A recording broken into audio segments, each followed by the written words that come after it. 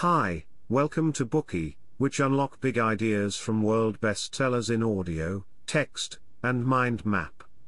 Please download Bookie at Apple Store or Google Play with more features. Get your free mind snack now.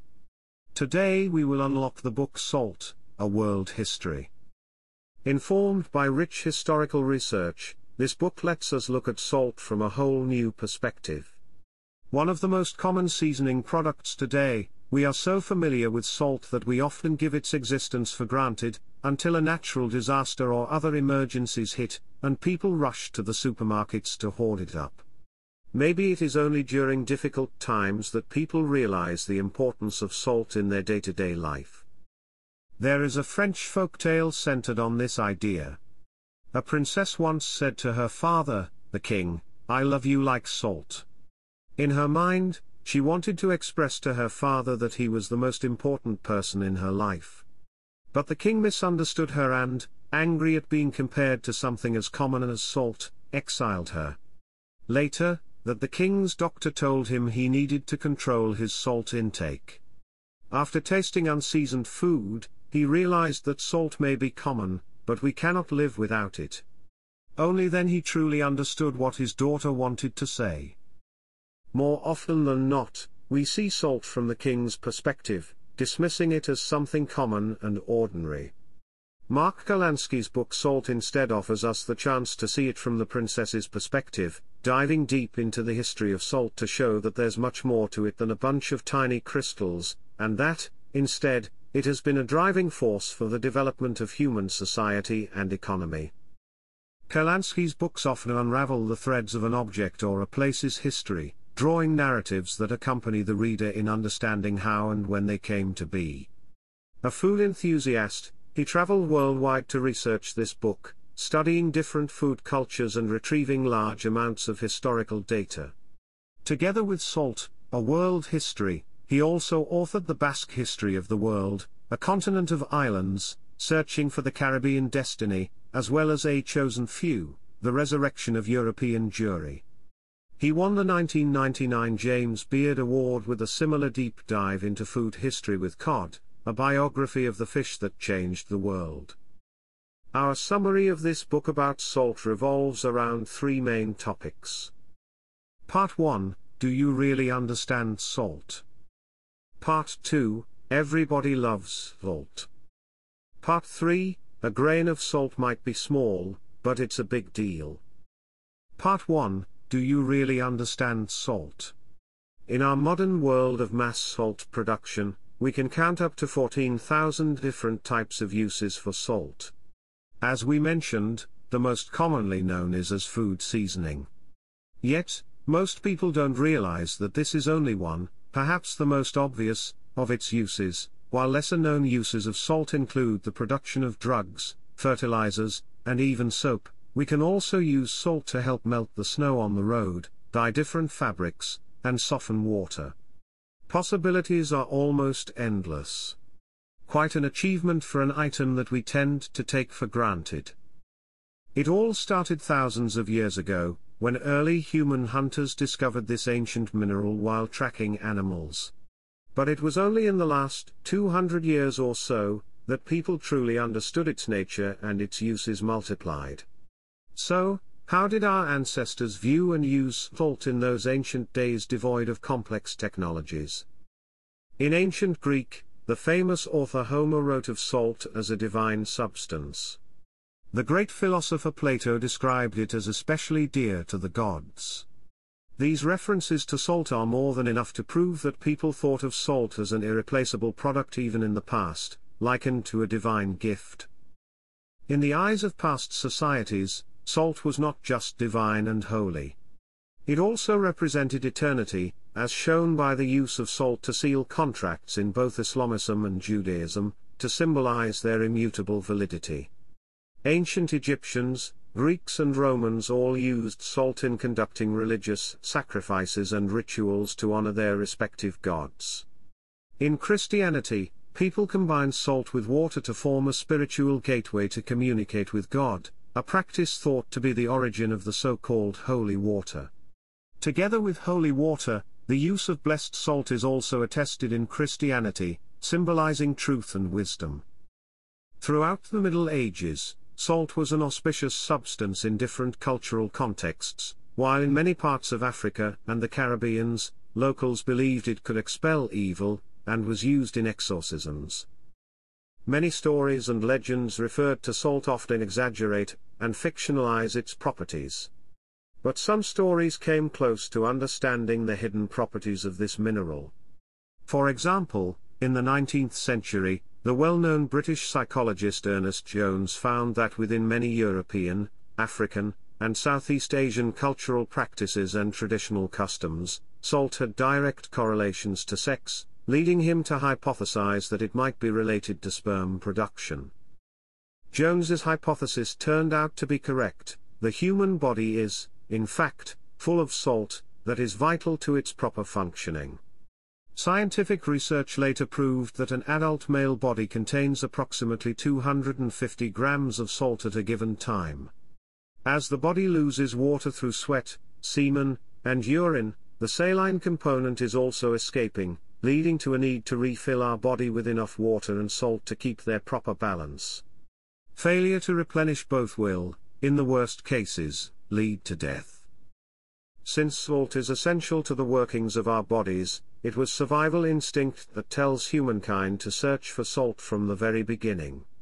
Legends of salt searching can be dated back to more than 4,000 years ago in China, to the mythical period of Huangdi, also known as the Yellow Emperor. In the Shanxi province of northern China, there is a lake called Lake Yunchang. It is the oldest verifiable salt extraction site dating back to prehistoric China. According to archaeologists, from antiquity the lake water would dry up every summer under the burning hot sun, and people who lived around the area would then collect the salt crystals that were left behind.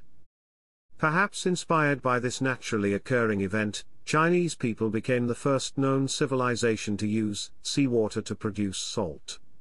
They poured it into a clay pot that was then brought to boil with the water evaporating until finally there was the only salt left behind. This ancient sea salt production technique is described in historical records dating back to more than 2,800 years ago. Around 1,000 years later, the Roman Empire began to adopt the same technique throughout Europe.